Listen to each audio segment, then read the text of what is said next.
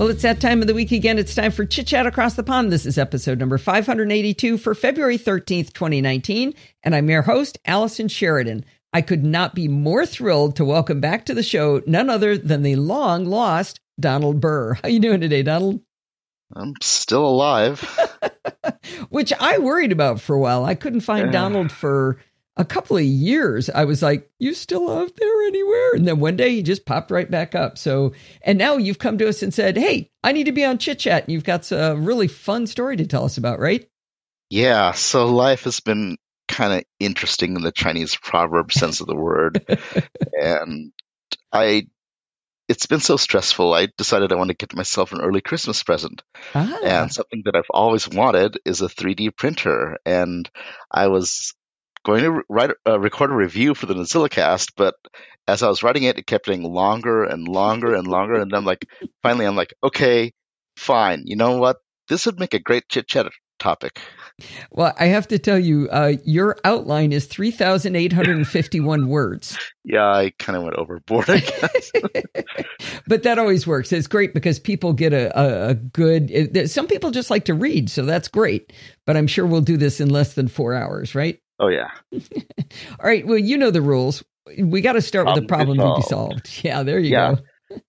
So, I mean, obviously 3D printers have a coolness factor. And, I'm a sci-fi fan, and sci-fi has predicted a future for a long time where we could, buy things online, download them, and 3D print them. We're not quite there yet. You can't exactly, buy an iPad or a MacBook and print it. But you can do quite a lot of useful things and solve some problems. So here are some of the problems I ended up solving with my printer. So my first problem is my headset.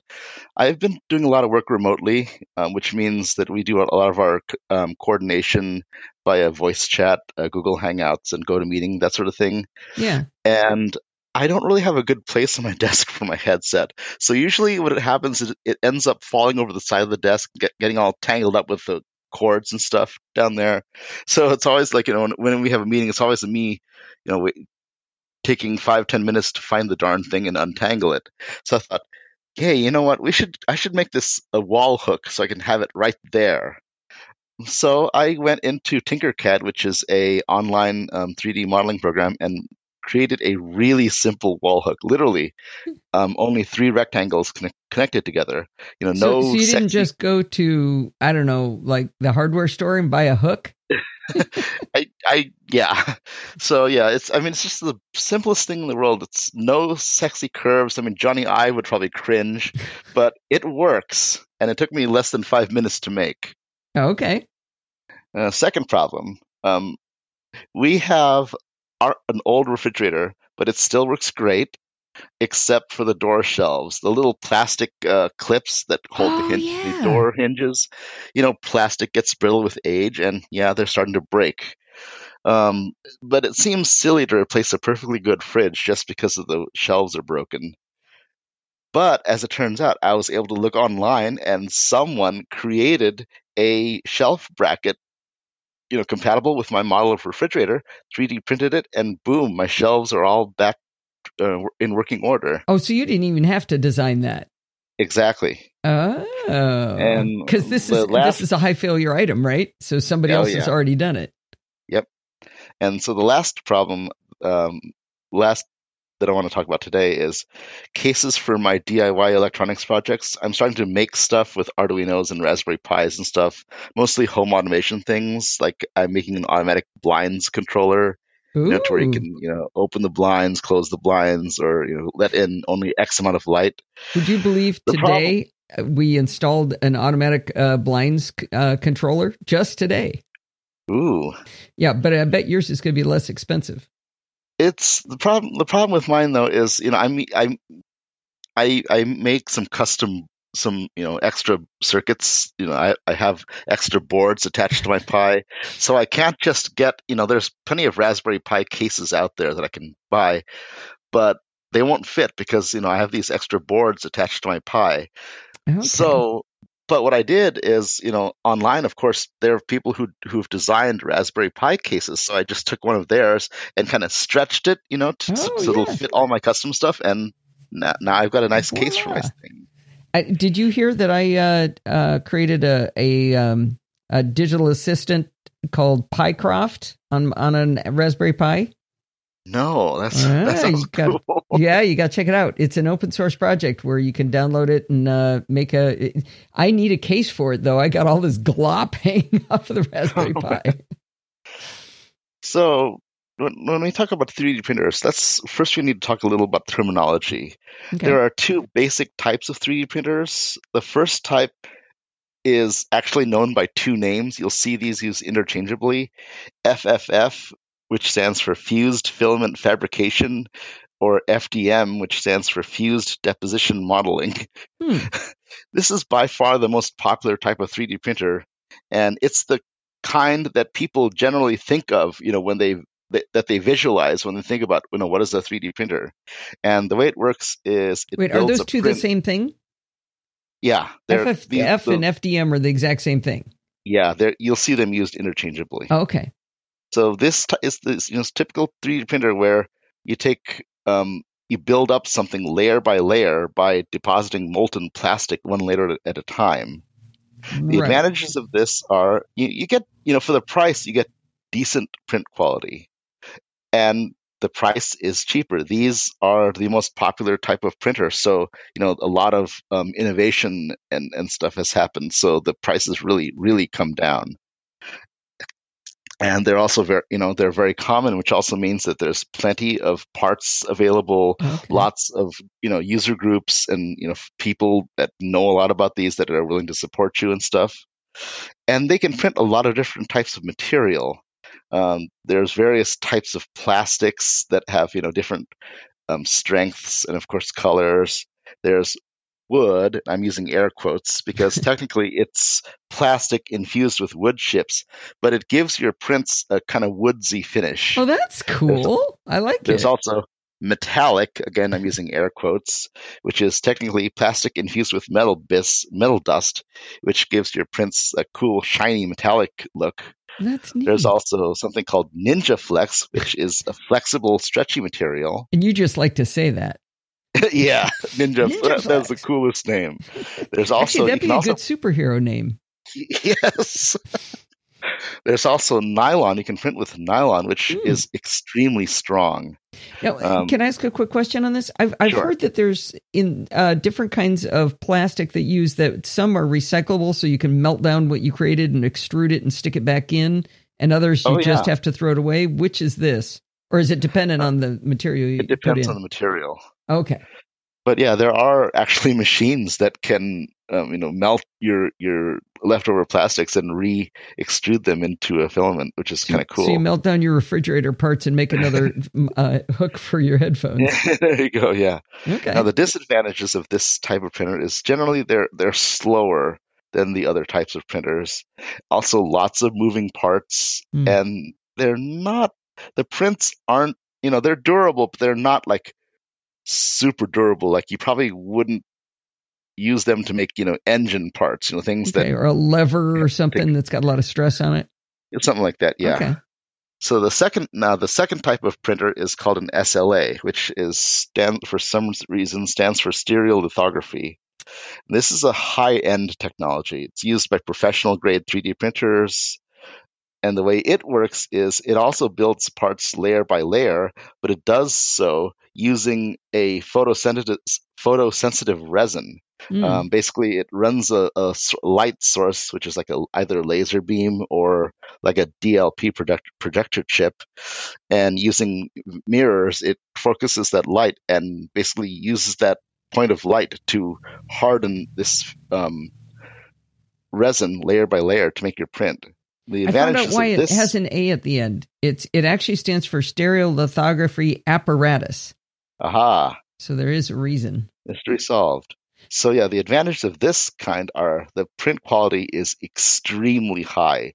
I mean, you can literally make production quality stuff using SLA printing. You can actually sell something and it would look like a commercially made product. Okay. And also, as a result, they're also very strong. And SLA printers are faster because there's almost, the only moving part is like the mirror that's directing the light. So it's really fast. So the curing process doesn't take a long time then? Actually, that's now we're getting to disadvantages. Yeah, The curing process does take a while. Okay. It's also toxic. I mean, the resins and the curing chemicals, you wouldn't want them like hanging around your house, basically. So this is very industrial, and as you might have guessed, this is also expensive. So in terms of the hobbyist 3D printer market, you're pretty much going to see FFF printers. Okay.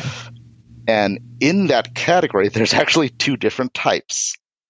Okay. The first type is Cartesian, and as the name implies, the way Cartesian printers work is they have your standard X, Y, Z, or Z if you're Bart or Alistair, axes, arranged in a square space. One of the pros of this is it gives you an extremely large print area. The typical hobbyist grade 3D printers are print in 220 millimeters square, which is a lot of area. Are you still there? Yeah. You didn't recognize it. I was listening, not talking. I'm sorry. So and they make even bigger 3D Cartesian 3D printers. So this is awesome. Huge print area. You generally get a better surface finish. They're more accurate, and because they're more popular, you got lots of parts, and they're cheaper and they're well supported. So you say large print area. Does it have to be a large print area? No, you could. They have ones? Cartesian printers that, they do make smaller ones, which is actually pretty cool. There's some nice, small ones that will, easily fit on your desk, and they're pretty cheap. Of course, there are some cons. Generally speaking, Cartesian printers are heavier, they're bigger, and they're more complex. They have a lot of moving parts because you have, your three axes, and you have motors and pulleys and belts that move all those things. Okay. The other type of FFF printer is a delta, and instead of your XYZ axes, you have three arms that form a triangle, and your print head sits at the apex of that triangle. So rather than simple XYZ coordinates, a delta printer. A delta printer's controller board has to basically solve an equation to put the apex of that triangle at the right spot to print, what it's doing. What this reminds me of is the early printers for drawings used an arm that went out and was and actually the ones I used in doing paper drafting back in 1907 when I was born was a triangular thing that it was a linkage that was moving. But I mean that those equations are not complex; they're geometry, so pretty well known equations, right? Right. Okay. Now, of course, the pros of this is they're very fast. You only have, the three arms that move, so there's less moving parts, so it's pretty fast. You also tend to get a larger vertical print area. And vertical, the delta printers, meaning z-axis? Yeah, in height. Okay. You can make taller prints, basically. Okay. And delta printers are generally smaller physically in size. Okay. The cons, however, are that they're not as accurate as Cartesian printers. You also get a smaller horizontal print area, and also the print bed of a delta printer is circular, so it's not as convenient. And in generally, they have a rougher surface finish, and they tend to clog more. Sounds like all of these have pretty significant downsides. Yeah, there's trade-offs, but they work pretty well. Okay. Anyways, let's talk about the parts of a 3D printer. You have, of course, the main star of the show is the control board, which most 3D printers now use basically what are the Atmel microcontrollers, which is basically the same chip that the Arduino uses. In fact, the very first 3D printer boards were actually Arduinos that people hacked and used. Okay. And these boards have a lot of different input-output pins. There's inputs for sensors, outputs for heating elements. Heating the printer, what's called the hot end. There's stepper motor controllers that control the stepper motors. Duh. Usually printer boards have an SD card slot, which is how you load in your things to print. Oh, really? They don't just have like Ethernet or Wi-Fi or something? Usually not. Okay. A lot of them also have USB, so you can actually tether them to your computer and print from your computer.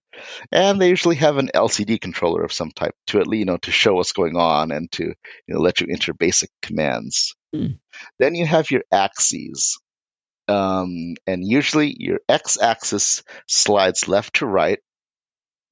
Your y-axis slides forward and backwards, and your Z or Z axis goes up and down. This is assuming that you're looking at the printer, straight on from the front. Yeah, and the axes are typically made up using rods. There's two types of rods. There's smooth rods, which do the most of the work of the axes. They actually support, carry, and direct the printer parts. And so they have like a little motor that goes underneath it. If with a smooth rod. Usually, with the smooth rods is their your printer carriage, your print head is on bearings that slide along the smooth rod, and then there's a motor that moves the print head using belts and pulleys. Okay, all right. And then you have threaded rods, which are usually used for the Z-axis. The way that the printer carriage that has the print head on it has captive nuts, and they get raised or lowered using by turning the threaded rods for the Z-axis, which is pretty cool. Okay. You have, of course, stepper motors are the heart and soul, really, because you can't really do anything without motors. And the typical standard motor that 3D printers use is called the NEMA 17. And generally, most 3D printers have a total of 5 motors. There's a motor for the X-axis, a motor for the Y-axis, 2 motors for the Z, and a motor to control the extruder, shoving plastic into the hot end. So you are going to tell us why there's 2 for Z, right? It's usually done for stability. Oh, okay. Make sure it's not all wobbly going up. Right. Okay. Then you also have to have sensors. They have limit switches, which let the controller board know when the print head is at the limit, when it's hit the limit of travel. Okay. And then there's thermistors, which sense the temperature, because when you need to be able to know when you've heated things up to the right temperature. Okay. And then you got the print bed, and this is the surface where your prints get printed on. Can be either heated or unheated. Heated beds help your parts to prevent them from warping. So and it's required. Stable, kind of? Huh? Is keeping them heated makes them stable somehow? Yeah. And this is required for certain types of plastic, namely ABS, and it can help with other types of plastic. Non-heated beds are generally you can only print a certain type of plastic called PLA with a non-heated bed. Oh, PLA. That was the word they used when they were talking about which ones could be reused and not reused. PLA is the cheap stuff, right? Yeah. Okay. And finally, you have the extruder, which is the print head, and it consists of 2 parts. There's the hot end, which is the actual nozzle where the plastic gets heated and squirted out. The name is appropriate. And then there's the cold end, which is the part of the extruder that actually does the pushing. Okay. It has. So how hot is the hot end? Depends on what type of plastic you're printing. Like, for example, for PLA, usually you print that at 200 degrees Celsius. So not touching it then? I'm sorry? Not touching it with your finger then? You wouldn't want to touch it with your finger. No. Wait, you said Celsius. Holy cow. Yeah. Okay. I won't touch it. Yeah, you wouldn't want to touch it with your finger unless your fingers are made of asbestos or something. And then the cold end, is the extruder like a plunger kind of thing? Like you stick a rod in and then the plunger shoves it, or is it trickier than that? It's a kind of it's a toothed gear. Okay. Huh. And then finally, there's the files that you print. Okay. There's two main file formats. There's what's called an STL file, and sometimes you'll see an OBJ file as well. So this is for the object itself? Yes, this is the object itself. So it's a fairly high-level file that describes a 3D object. Basically, 3D objects are constructed of many, many, many triangles. And this type of file is generated by your 3D modeling software. Some softwares have their own proprietary formats, but they usually are able to export to one of the standard formats, STL or OBJ. Now, I don't remember if you're going to get into this or not, but what software do you use to create these object files? I mean, you're not using an expensive AutoCAD or anything, are you? No, I'm mostly using Tinkercad, which is really cool and it's free. Ooh, I like the sound of that. Yeah. So you can't just shove a STL file at your 3D printer, because the only thing the 3D printer knows how to do is move to this XYZ coordinate, push out this amount of plastic. So you need basically a intermediary that translates STL files into what's called G code, which is a standard language that industrial CNC machines use. CNC basically stands for computer numeric control. Controlled, right? And it's basically a set of instructions on how to build something. Move to this coordinate, squirt out this much plastic, etc. In the old days, they used to say, "Move the bit to this point and scrape away the metal." Right. So that's what the slicer is for. And the slicer is the software that translates the high-level 3D objects to the G code. So you start with an STL, go through a slicer, and it turns into G code? And then you shove that file at the printer, exactly. So it's like the slices they do through your brain in an MRI or something? Yeah, and then shoves it back together, makes a 3D model? Yeah. So there are many slicers out there, but the one I recommend is Cura, because it is really compatible with a large number of printers. It works pretty well, and it's available for Mac, Windows, and Linux. And best of all, it's free. I like it. Hey, before we go too far, I made fun of AutoCAD for being super expensive, and you said, "Oh, I use Tinkercad; it's free." Guess who makes Tinkercad? Yeah, Autodesk, the people who make AutoCAD. So good on them for giving us something fun to play with. Yeah, and it's actually really quite capable. Anyways, now let's talk about buying a 3D printer. What are my options? Prices have really, really come down, which is awesome. I mean, you even have a lot of companies are jumping on the 3D printer bandwagon. You've even got big name companies like Dremel, the power tool people. Yeah. And I believe there's another big power tool manufacturer that's also making 3D printers now. But there's just tons of printers out there, and so competition and prices have come down. So your options are: you can buy a fully assembled or mostly assembled printer. This is by far the easiest option. It's great if you want to get up and running quickly, you don't want to futz around with things and so on.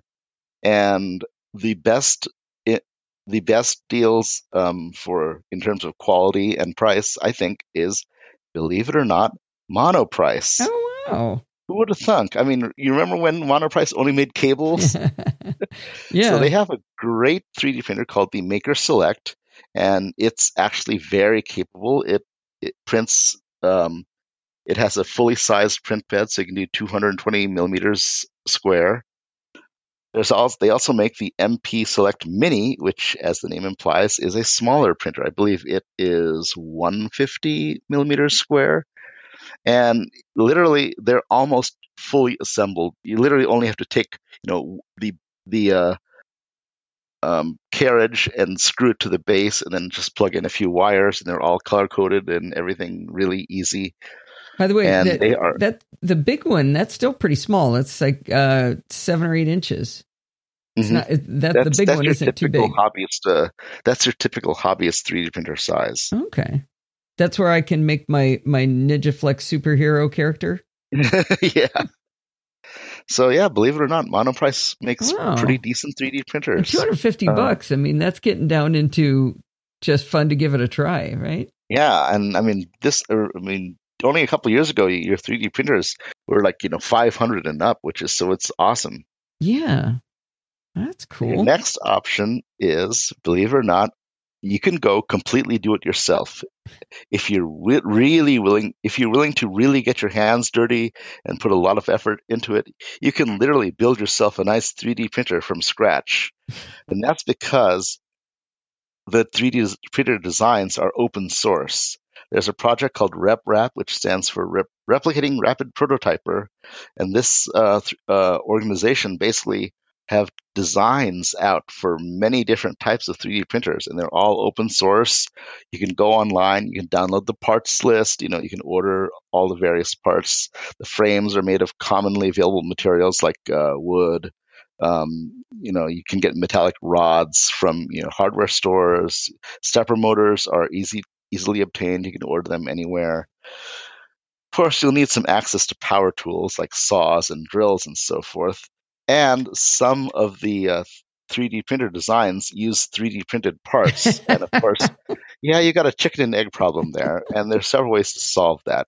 You can go to Hackerspace, which is an awesome thing. That there are places where people can get together and work on DIY projects, and often they come equipped with various pieces of equipment like power tools and 3D printers, as well as people that are available there to teach you how to use them. Or, of course, if you have a friend with a 3D printer, you can have them print stuff for you. And there are some commercial 3D printing services where you just send them a file and they'll print it for you. Yeah. Okay. But so is that the way Donald Burr went? No, what I decided to go with is the kit do-it-yourself approach. So a little bit of crazy, but not a lot of crazy. Exactly. I didn't want to go. I didn't really want to go too far out into the weeds, sourcing my own parts, cutting my frame, and so forth. So I decided to just get a kit. And there's a lot of kits out there actually, but I ultimately ended up going with what's called the ANET A6, and this printer has a bit of a reputation. Have been some issues in the past, but they have corrected them. And this is the case of the internet has a long memory, and unfortunately, you'll still see a lot. Your issues, you didn't say it out loud, but in the notes you say safety and quality control problems. Was that like parts flying off, or no? Just like the hot end being exposed to where your little fingers would want to go or something? No, this is more like, things where like not, there was one case where the hotbed wiring could work itself loose, but they fixed that now. It's firmly seated now using silicone goo. But there's probably other reasons that people gave it downward votes. Yeah, I mean, a lot of people who bought the kits really didn't really know what they were getting themselves into. They expected something straightforward to put together, like IKEA furniture or something. Yeah. But yeah, and yes, it does require some effort, which is exactly why I got it. I wanted a project that I really could get my hands dirty with. I'm looking at it on Amazon, and it still has 3.5 reviews. That's not bad. Yeah. I mean, it's not like it's got a 1.5 or something to terrify you. And speaking of Amazon, and whatever you end up getting, whatever kit you end up getting, I do recommend going with Amazon sellers, because you may pay a bit more compared to other sites, but Amazon's easy peasy return policy is worth it. Right. So that's why you're winning. Yeah. So let's talk about the build process. The ANET kit comes with pretty much everything you need, basic tools like screwdrivers and hex drivers and stuff. But if you have your own tools, they're probably better. I happen to have an iFixit toolkit, which I absolutely love, because it literally has everything. You'll also find if you have a pair of thin needle nose pliers, those can also be very helpful. And nobody comes up with better iFixit toolkits than toolkits for like little tweezers than iFixit. Oh yeah, good stuff. So before you begin, there are a couple of things that you really should check out, because if you end up needing to return your printer, it's a lot easier to return it before you've assembled it. So obviously unpack everything, sort the parts out, check them against the part list to make sure everything's there. Check your rods to make sure that they're straight. So, find a flat surface and roll them on it. And that way you'll be able to tell if they're straight or not. And do a basic electronics check. Plug in the power supply and then the motherboard, make sure everything turns on and so forth. Right. All that stuff we don't usually do when we get the IKEA kit, like count out the parts beforehand. Yeah, basically. I was just remembering something we built where Steve was just losing his mind because the last step was to put the little pegs in for, it was this really complex shelving that we got for all of our DVDs. And when he got done, the little pegs weren't there, and he was really mad. And I looked over at the box, and there's a big orange piece of paper saying, anything you're looking for you think you don't have, it's probably stuck to the tape inside. It's like, why didn't they just package it so that it didn't get stuck to the tape? It's like they put this paper into every single one saying we're too dumb to package it correctly. And sure enough, they were all there. No. Yeah, exactly. So the build will probably take you about 4 to 8 hours, depending on how proficient with tools you are. And for me, realistically, I did it over about a week of working maybe 1 to 2 hours a day. It was my hobby project, in the evening hours after my day job. I'm sometimes disappointed when that kind of thing's too quick.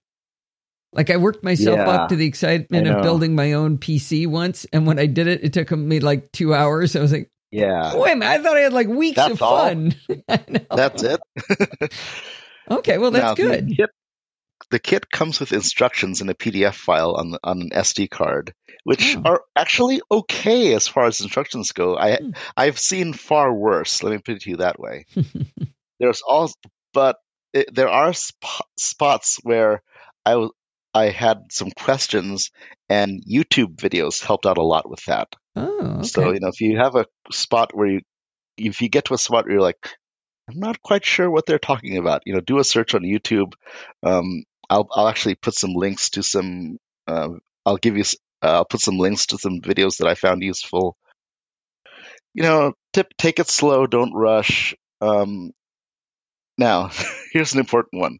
The pieces of acrylic come with little protective paper backings on them. Wait, what's made of acrylic? The printer frame. Oh, okay. So the frame itself is made out of acrylic, and you're saying they have backing on them, and why is that important? You want to peel the backing off before you put it together, because it's really hard to peel it off after it's all assembled. What does it wreck to leave the backing on? Does it just look stupid, or does it actually hurt things? It doesn't hurt things. It just looks really weird. Oh, okay.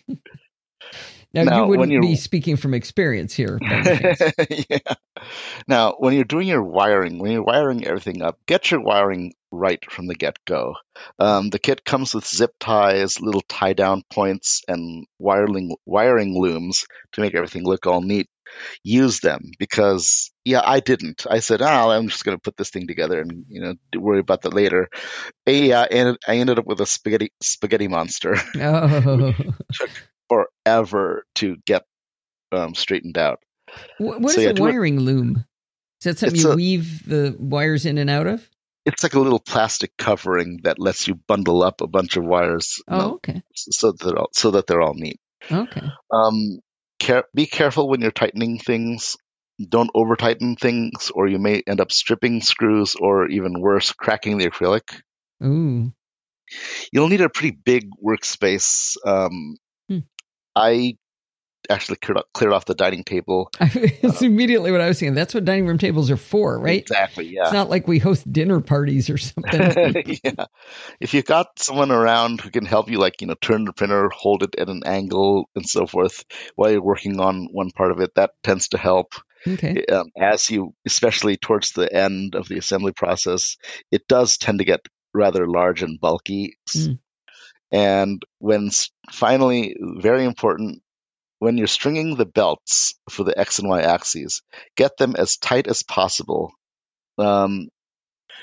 The belts that the kit came with are okay. They're made of rubber, which means they do tend to stretch. So you want to try and get them as tight as possible from the get-go. And ideally that would be getting them just to the point where they twang like a guitar string when you pluck it. Okay. No wobbling, actual twanging. No wibble wobble. Yeah. Okay. Hey, I just thought of something important I didn't ask. You talked about all the different kinds of printers, but I don't remember hearing or remembering which kind of printer is this? This is a Cartesian. Cartesian. Oh, it is. Yeah. Oh, okay. Yeah. So now that we're ready to print, we'll need a few things. The first thing you'll want is a decent a set of calipers and a decent ruler, and as you see here in my notes, metric, please, because pretty much everything is in the 3D printer world is measured in millimeters or centimeters or whatever. So just start there instead of having to convert all the time and eventually miss Mars, right? Yes. Just for people who don't know, calipers are like a ruler thing that has a set of jaws that you slide in and out until you grab hold of something. I'm holding my fingers up in case you can't see it, what I mean, right? Just for people who might not know that term. Right. And you can actually measure the diameter of things. You can also measure the inner diameter of things. Right. Like for screw holes, that way you'll know how big of a screw you need or whatever. Yeah. You'll also need a 3D modeler. I mentioned Tinkercad, which is my recommendation because it is literally it's free and it's web-based and it works really, really well. I'm actually really amazed at how well it works. And it's literally just you design things by taking objects. They have like pre-made template objects like squares and circles, and you can also go freehand if you want. And you can actually build some pretty complex things using that. And I totally forgot to do this in the show notes, but I'll put a link to a really good video tutorial that I found on it. There's also several great open source CAD programs, but they come with a learning curve. There's FreeCAD, OpenSCAD. Fusion 360 is Autodesk's big boy 3D package, and it normally costs an arm and a leg, but if you're a member of any educational institution, even if you're taking like adult ed classes, you can get it for free. Autodesk has a surprisingly lenient education program. Which one of them were you just talking about? Fusion 360. Fusion 360, huh? And then there's Blender, which is an open source 3D modeling package, but it's really complex. Okay, good. Because I tried to learn it and everybody was like, oh, yeah, it's super easy. And I was like, I did 3D design professionally as my job and I couldn't figure it out. Yeah, Blender is. Let me put it to you this way. I haven't completely figured out Blender yet. Good. Okay. Yeah. But like I meant also, you don't, strictly speaking, need a 3D modeler. If you just want to like download stuff and print it, there are places where you can download and print other people's designs. And probably the most popular of those is Thingiverse. Huh. That's where I found my fridge door bracket thingy. You literally go on there. You can, it has a search function. You can search for things like, Kenmore refrigerator door bracket or whatever. Wow. And that's awesome. It's incredibly cool. And there's another service like that called My Mini Factory. You also need the slicer, which we talked about. And I mentioned Cura. That's the one I recommend. It's free and works really well. There's many other slicers out there, some of them free and some of them not. But really, Cura is a good starting point. Great. You'll also need what I call a print extraction tool, aka putty knife or butter knife. Just something that you can wedge under your print and pry it off the print bed when you're done.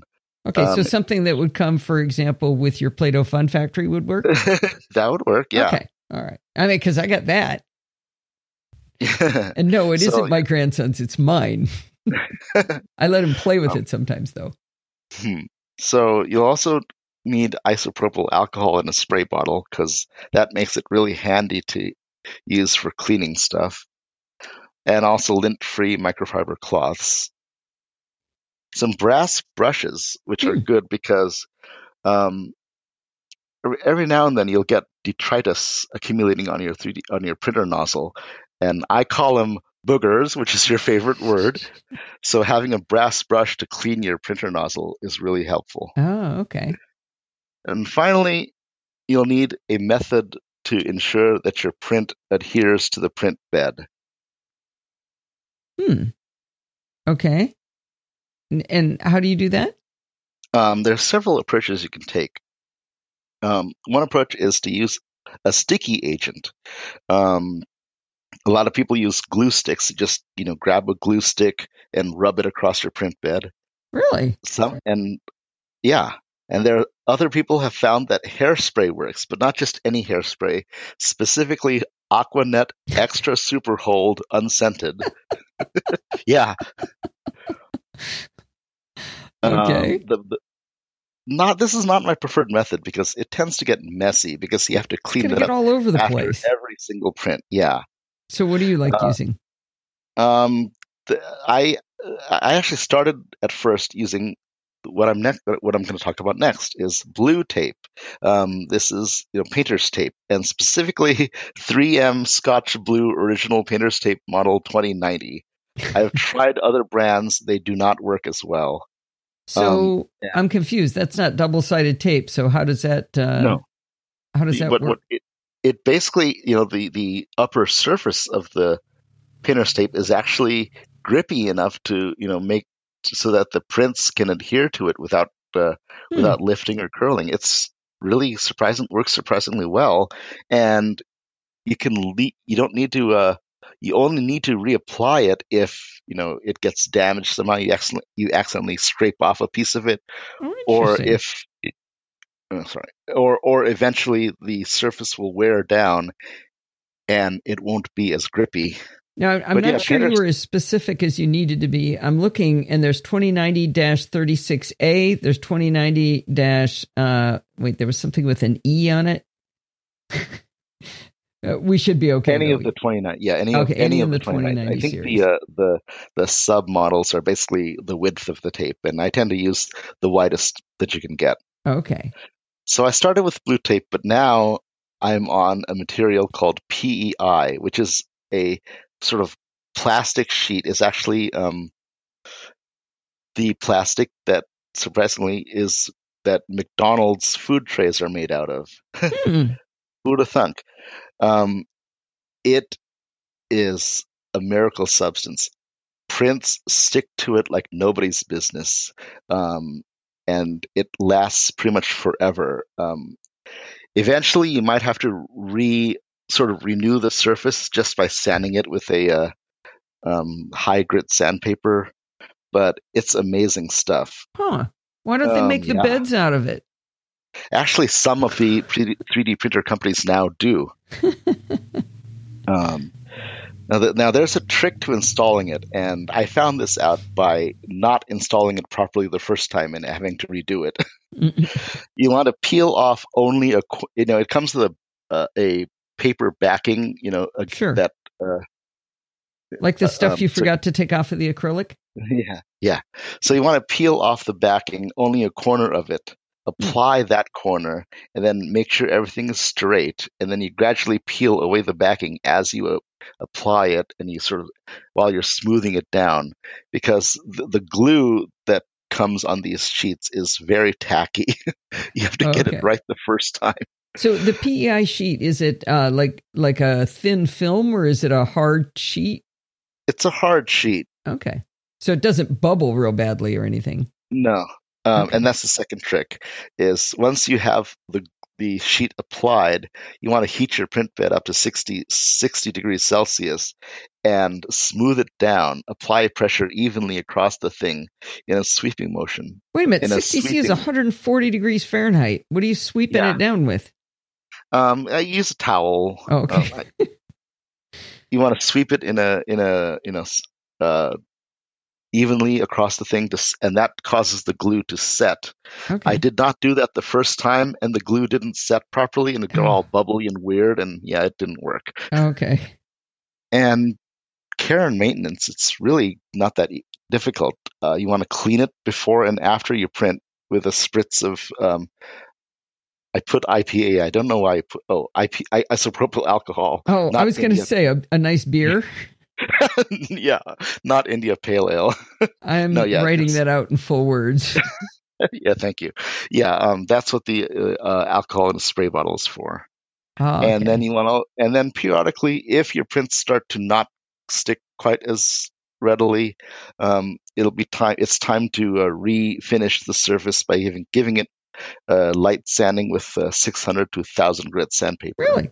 So you don't have to apply this ever again. You just sand it down a little bit and it starts sticking again. Okay, so it sounds like the resin just needs, or whatever you're using, the plastic just needs something to adhere to. It doesn't need to be sticky as much as it needs a tiny bit of depth. Yeah, something to hold on to, not a slick surface. Mm-hmm. Okay. And finally, especially if you're like building things that you want to assemble, like for example my Raspberry Pi cases, it's good to have an assortment of nuts and bolts around. There's these great little plastic boxes of assorted nuts and bolts you can buy on Amazon or wherever. And it's good to have them, to have things so that you can screw things together as needed and stuff. Oh, okay. Yeah. It's just good to have at all times. Right. So the basic procedure is you load a file into your slicer and you slice it, copy that file to an SD card, or you can tether your computer to the printer using USB and then hit print. But as you may imagine, there are some gotchas, and my first prints came out horrible. Oh. And to be honest, yours probably will too, because, maybe not as bad as mine, but you'll still probably run into some issues. There are a lot of variables involved in 3D printing, and basically don't get discouraged. And yeah, in my show notes, I sent a picture of some of my early print failures. So let's talk about the issues that I ran into and how I resolved them. The prints that don't stick, or messy first layers, where the first layer of your print is like totally uneven or blotchy or has holes in it. Most likely this is due to an unleveled print bed. Oh, really? Yeah. I don't remember you saying we had to have a level in our toolkit there. There's a procedure for that. It doesn't really... So yeah, first you want to have, having a level print bed is absolutely crucial. Otherwise, the first layer won't print correctly. As the part, at the parts where the bed is too close to the nozzle, the print will get smooshed in too far, or it'll be so close to the nozzle that that plastic won't even come out. And if at the parts of the print bed where it's too far from the nozzle, then the plastic will come out too high and may not stick. And bed leveling is tedious, but once you do it a few times, you get the hang of it. And the basic procedure is you want to home your axes. On the printer control menu, there's a setting. There's a menu option, home printer, that basically moves the X, Y, and Z to their home positions. Then you want to preheat both the bed and the hot end to the temperature that you usually print at. Then disable the stepper motors. Again, in your printer control panel, there's an option for disable steppers. Now grab yourself a piece of standard office paper. You want to move the print head to the front left corner of the bed and slide the paper underneath it. And there's a thumb screw under the bed that you can tighten or loosen to make the print bed come closer or farther away from the nozzle. And you want to get it set so that the paper just starts to develop some friction as you slide it around. You don't want it too tight, just to the point where you feel a little resistance as you're sliding the paper around. Then repeat this procedure for the other three corners of the print bed. and then so wait a minute. So there's thumb screws in the four corners. Yes. That are tilting you're leveling the bed by raising and lowering. You would think there'd only be 3 points, not 4. Yeah. Okay. So you'll want to repeat that for the other 3 corners, and then repeat the entire procedure again from the beginning, because adjusting one corner might have thrown off the calibration of the others. So I got to tell you, that reminds me of, I was in a restaurant once and the table was rocking, and you know what you do, right? You grab a pack of matches and you stick it under the leg that's too short. So I grab a pack of matches. I look under the table. There's matches under 3 of the legs. I took them out. It was flat. So yeah, you'll need to re-level. You'll need to repeat this procedure every 5 to 10 prints, as well as any time you physically move the printer. I mean, these are mechanical devices, so as they run, they'll naturally drift out of calibration. And of course, moving it can also knock things out of calibration. Well, if you think about a musical instrument, if you go outdoors with your flute and you come back in, you have to tune it again, right? Right. I mean, you don't not tune before a new concert, so it's the same kind of thing, right? Right. Now, the ANET kit came with wing nuts for for the under the bed adjustment things, and those things were murder on my fingers. Oh, so you want to either get yourself or print yourself some decent thumb screws.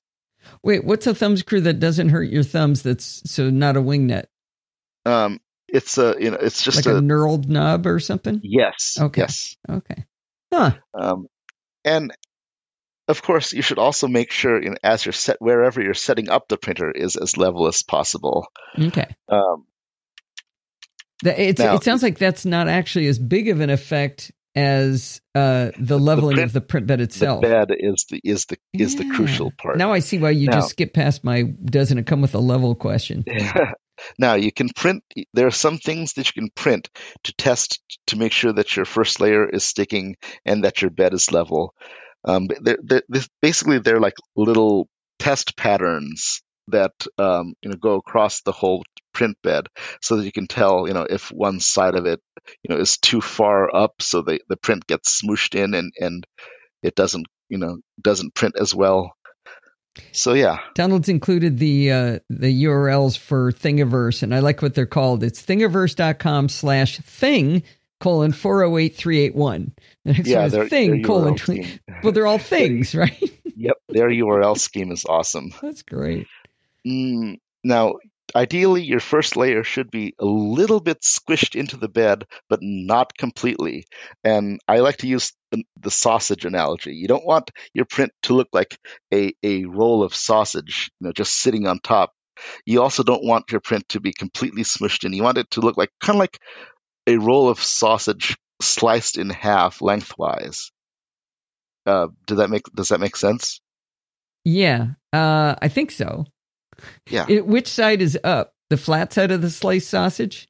The flat side is against the bed. Oh, okay, so just a little bit of curvature, but not completely smooshed down flat. Now, the next problem I ran into is uneven layers. Think like putting a pile of business cards on your desk, but they're not aligned with each other, so you have like jagged edges. I don't know if that's a good analogy or not. Yeah.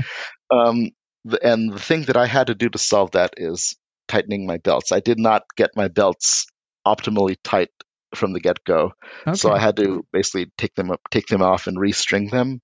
Like I said, you said up front about make them pluck like a guitar. So they were like an old ukulele left out in the rain, and you had to Now, the cool thing is, and this is actually really cool about 3D printers, is they can print parts to help themselves. So you can actually print what are called belt tensioners, which are devices that will let you easily retension your belts just by turning a screw. Or you can get better belts. There are fiberglass reinforced belts that don't stretch as much. They keep their shape. You also want to make sure that your X and Y axes can slide freely on their respective rods. If you have the rods even slightly out of alignment, it your carriage won't slide evenly across the whole length of it. And speaking of rods, a little ribald humor here. You want to make sure you lube your rods and get your mind out of the gutter.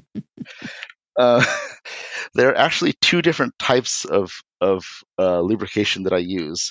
For the smooth rods, I use what's called Super Lube oil, and this is a synthetic oil that has like a sort of a synthetic agent called PTFE embedded in it.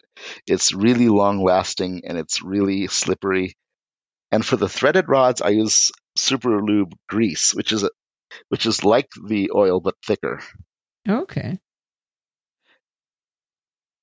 You also want to make sure that the threaded rods for the Z-axes aren't inserted too far into the motor coupler. You want to leave enough room for the coupler to be able to flex. And this is kind of hard to explain in words, so I actually drew a little picture. Oh, did you? I did. All right. I may expand some of he's put Imager links for all of these, but I may expand them and stick them in the notes. Yeah, because that one's a little harder to picture. Yeah. All right. Parts don't print at the correct size. Are these all things you screwed up, by the way? Is that where you came up your list? Yeah. Things that I needed to. Actually, I didn't have the size problem, but I wanted to include it there because some people might. If you're printing something that's supposed to be 10 millimeters and it's like way off, that means you might need to calibrate your printer. And there are several things. Usually this isn't necessary, at least at first. And there's several ways to calibrate. You can calibrate the axes, which is called steps per millimeter. And you do this by printing something at a known size. Okay. So the common thing that people use is what's called a 20 millimeter calibration cube, and like the name implies, it's a cube that's 20 millimeters in dimension. And so you print that out, and then you measure it with your calipers, and if it's way off, then you can basically calculate an adjustment to your steps per millimeter. And there's a great website that I included that details this procedure in great detail. Like I said, you probably won't run into this issue. Okay. Can I ask a question? Is the Sure. Steps per millimeter, is that something you type in or something you have to adjust a screw to do? Or it's something you type in, and it gets stored in the printer's in the printer's firmware. Okay, so it's part of the calibration information. Got it. Right. You may also need to calibrate your extruder because, if you tell it extrude 10 millimeters of plastic, it might only extrude 8, or it might extrude 12 millimeters, and that can throw things off. And the way you do that is you tell it to extrude a known amount of filament, extrude 10 millimeters, and then you measure how much it actually extruded, and then you can calculate an adjustment for your extruder's steps per millimeter. Okay. And by the way, I meant to mention when we were talking about calipers, I got in the real world, people who build things all the time do this kind of calibration all the time to their equipment. You have little inspection stickers that say whether it's been calibrated, and after a certain number of calibrations, they're not legal to use anymore on certain projects. And that's how I got my calipers. Was the calipers I was using at work got beyond the age at which I could get them calibrated anymore, and they said I could take them. Ooh, yeah, so they're really nice. I mean, I don't think the accuracy I need. I'm going to be in big trouble on the calibration issue, but this is a standard thing to have to calibrate manufacturing equipment. Absolutely. So there are a couple of test prints that you can print to test your calibration, and I think I've mentioned a couple of these before. The bed calibration test, which is a quick way to check your bed leveling.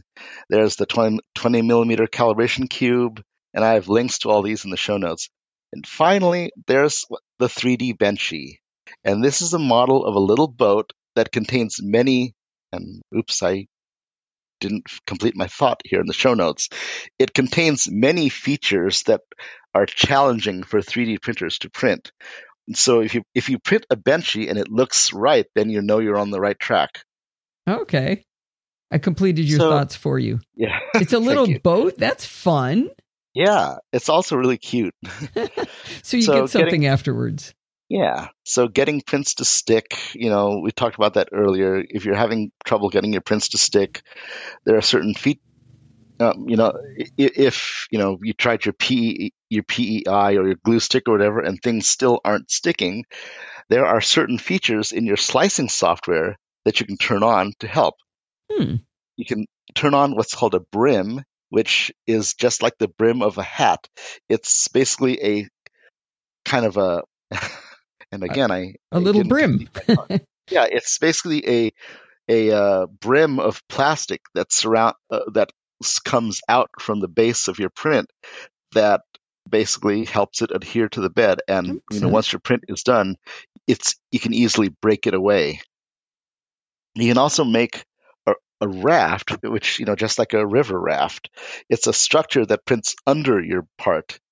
This is especially helpful if you're trying to print something that doesn't have a flat base, like say the letter W. It has just these two little points that lay on the bed, and that's not enough traction to get things to stick. So that's where rafts come into play. Now, if the first bits of plastic that are extruded from the nozzle come out dirty or messy, or you get what I like to call boogers, your favorite words, little blobs of plastic, uneven plastic, that's when you'll want to do something called priming the nozzle, which basically means squirting out some plastic before you actually start printing the thing that you're trying to print. Anybody who's ever used hairspray out of a squirt bottle that doesn't have aerosol, they know what that is. Mm-hmm. Pump, pump, pump, pump, pump. Yep. For that, you can turn on something in your slicing software called a skirt, which is basically it prints an outline of the part that you're printing, spaced, a couple millimeters from the actual parts, so it doesn't collide with it. Oh, so it does that, and then it starts doing the real print? Yeah, so that's that way your nozzle, it gives the nozzle a chance to get up to speed and stabilize. That's really interesting. Yeah. Now you might also run into a situation where part of your prints are droopy. And that's mainly due to physics, because 3D printers can't print in midair. They need something underneath them, when they're squirting out the plastic. Otherwise, you get droopiness. For this, you can turn on something called support structures in your slicing software. These are basically little bits of plastic that provide a base for things to print on. Think like scaffolding you put up against a building, Mm-hmm. Yeah, and once your print is done, you can easily snap these off. So that used to happen in games when we were a little kid, right? The first thing you did when you opened up a new game with the little plastic pieces, you'd have to snap off all the scaffolding. Yes. Yeah. Okay. So yeah, think about if you're trying to print the letter T. The base is fine, but once you get to the arms of the T, there's nothing there to print against, so you'll get a nice droopy, Salvador Dali T. Now, after these things dry or cool, that's when it's safe to take the little scaffoldings off? Yep. Okay. And the slicer software figures out where to put them? Yeah. Wow. It's really smart now. Wow. We talked about the geometry math. This is way more harder. Oh, yeah. And actually, in some slicers, I believe Cura now has this feature. You can actually customize the supports. So if it didn't get it quite right, you can customize it. Now, of course, there are a lot of other things that can go wrong, and I've put a link here to a guide that Simplify 3D, which is another slicer software, have put together that is really helpful. And it basically it's a pictorial guide, that you just, look for the picture of what your print is doing, and it'll tell you what, where you might need to fix something. Oh, nice. Now, after all my tweaking, my tweaking really, really generated some great results. And, I have a link here for a before and after. Let's see. I'm going to look at it. He's got little cubes in here. So yeah. So once you did all those things, that was working a lot better, huh? Oh, yeah. There's the little boat. Yep. I like it. So periodic maintenance, it's good to maintain, run maintenance on things because these are, machines with moving parts, so they need a little TLC sometimes. Clean your bed and your nozzle after every print. Brush away any boogers with the brass brush. Do this right after the print ends and before the nozzle cools down. Otherwise, it'll be impossible to get the plastic dislodged. I know I keep coming up with analogies, but I'm picturing right after they make your frothy drink at Starbucks, they grab a towel and they wipe down that nozzle. Yes. Before it cools down. Exactly. Okay. Give your print bed a wipe down with isopropyl alcohol. Clean off any stray bits of plastic that may have stuck to it. And if you decided to use glue stick or hairspray, clean it up because you mean don't just keep spraying hairspray every time onto it? Yeah. And periodically, maybe every 1 to 2 weeks, depending on how often you print, do a visual check of all screws, nuts, and bolts. These are machines with moving parts and that they vibrate a lot, so things can work themselves loose over time sometimes. Do a quick check of your wiring, make sure there's no frayed wiring, burnt insulation, so forth. And, do your bed leveling. Now let's talk upgrades, because honestly, this is probably the funnest part of it. There are a lot of useful upgrades you can make to your printer, many of which you can actually construct using the printer itself, which I think is really one of the really cooler things about 3D printing. I think there's some science fiction books about this idea. Yeah. So things you can buy. Let's start with things you can buy. First is a device called a MOSFET. It basically helps relieve strain from your printer's motherboard. When the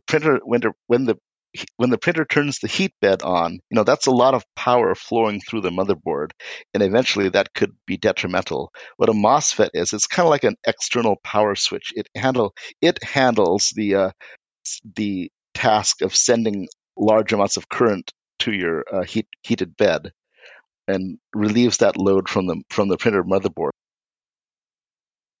You also might want to get a beefier power supply. The ANET comes with a 20-watt supply, which is decent, but if you want your bed and extruder to heat up much faster, or if you want more headroom for attaching things to your printer, like LED lights and stuff. No, wait a minute. The beefier power supply, you're not making that. Oh, this is stuff you buy. Right. Okay. And we talked about the fiberglass reinforced timing belts. If you want if you want to be able to, get your belts tightened without having to redo them every week or whatever. Uh-huh. And finally, probably the coolest thing is get yourself a Raspberry Pi plus a piece of open source software called Octoprint. This basically lets you put your printer on the network.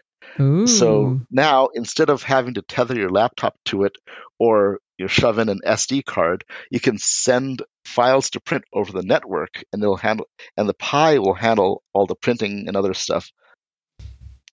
Plus, you can get cool status reports, and you can even hook a webcam to the Pi, and that way you can watch your printer, which is really cool, actually. Wow.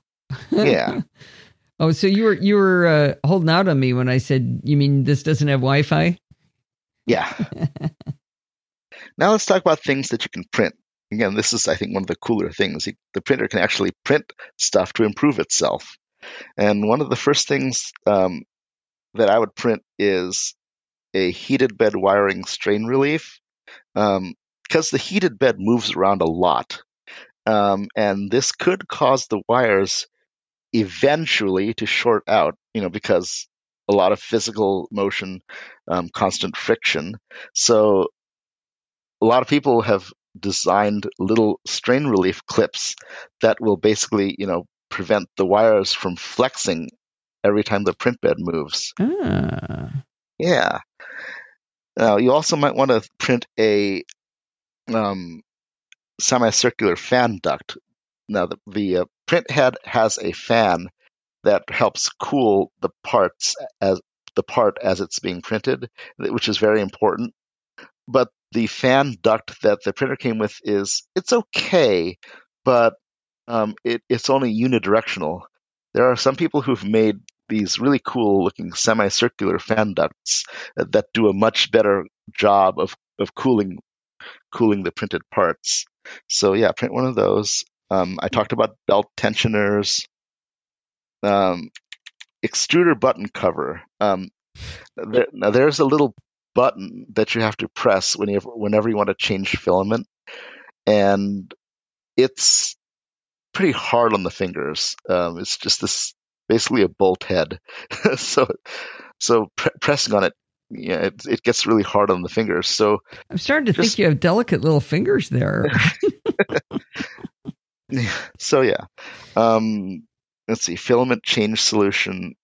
It lets you easily move the fan out of the way so that you can see inside, into the print the extruder, which makes changing filament a ton easier. Ah. And there's also a power supply cover, which also lets you add a power socket and a switch to your power supply, which is kind of cool. Now, all of these things are if you build this specific kind of printer, or are these applicable to any printer you would build or buy, or any printer? Even if you built the pre-built ones from that you showed us on Amazon?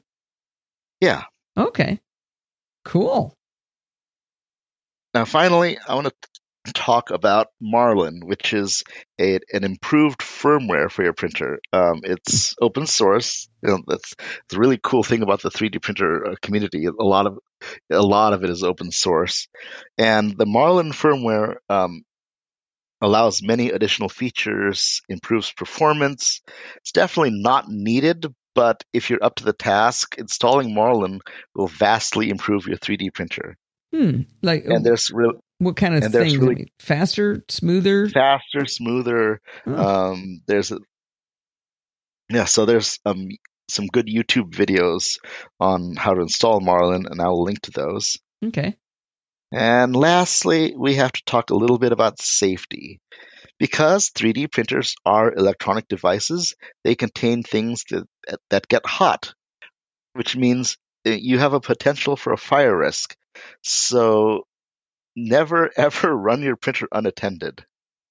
It's okay if you're in another part of the house, or even if you take a nap or whatever. Just don't run your printer when no one's around. Okay. And also, I would definitely put a decent smoke detector near it. Oh, really? Just in case. Just in case. And so yeah, that's pretty much it. It's really turning out to be a fun hobby, and I'm actually learning, getting better at my 3D design and stuff. So it's been a lot of fun. The way I'm going to pitch this before, or when I talk about it on the NosillaCast and tell people to come listen to this, is even if you have no intention of ever doing this yourself, I love listening to you describe this. This is your descriptions are so good and so vivid. And you have a way of tricking me into your madness. Ever since I built my own VPN server at home, which is like, how did you talk me into that? But you made it sound so fun, And it really was. It really was. But with everything that you do and the way you describe it, it's just so vivid. And I just went back and looked at I saw the after pictures of the little boat and the cube. Your original cube looks pretty bad. It was horrible. It's actually, you can't tell what it was supposed to look like. Exactly. It was a real mess. Yeah, so I think I may embed some of those right into the graphics so we can see how great they look. Yeah. Well, this is really cool, Donald. If people wanted to get a hold of you and find out more about what you're doing, or tell you how cool they thought this was, how would they get a hold of you? So I'm currently working on revamping my personal website at donaldburr.com. And actually, I want to talk to you about that at some point, because I'm interested in what WordPress plugins you're using for for podfeet.com because I really like that layout. Oh, good. Yeah. And I'm, I'm all over Bootstrap and all kinds of cool stuff now. Oh, yeah. So. I've been listening to programming by stealth, and it's been awesome. Oh, yeah. Good times. You got a Twitter handle or anything like that? Or yeah, I'm also on Twitter at dbrewer, and I'm actually going to be revamping my YouTube channel as well, which has been kind of laying dormant, but I'm basically going to be starting up a maker channel where I talk about, things that I build. Oh, cool. And how would they find that? I forget what my YouTube URL is, but it'll be linked off of my website when I get it set up. Okay, great. Well, this has been so much fun, Donald. I really appreciate you coming back on the show. And I was just smiling and grinning all the way through this. I'm not sure I'll build one, but I might go buy one of those pre-made ones. That sounds fun. That sounds awesome. The Monoprice Mini is a sweet little printer. Yeah, it looks great. Okay, well, we'll talk to you again soon, I hope, not years. Oh, yeah, I'm back. All right, bye, Donald. Bye-bye. I hope you enjoyed this episode of Chit Chat Across the Pond. Did you notice there weren't any ads in the show? That's because this show is not ad-supported. It's supported by you. If you learned something, or maybe you were just entertained, consider contributing to the Podfeet podcast. You can do that by going over to podfeet.com and look for the big red button that says Support the Show. When you click that button, you're going to find different ways to contribute. If you like to do a one-time donation, you can click the PayPal button. If you want to make a recurring contribution, click the weekly Patreon button. Or another way to contribute is to record a listener contribution. It's a great way to help the NosillaCastaways learn from you. If you want to contact me for any reason, you can email me at allison@podfeet.com, and you can follow me on Twitter at Podfeet. Maybe you want to talk to other NosillaCastaways. There's 2 great places to do that.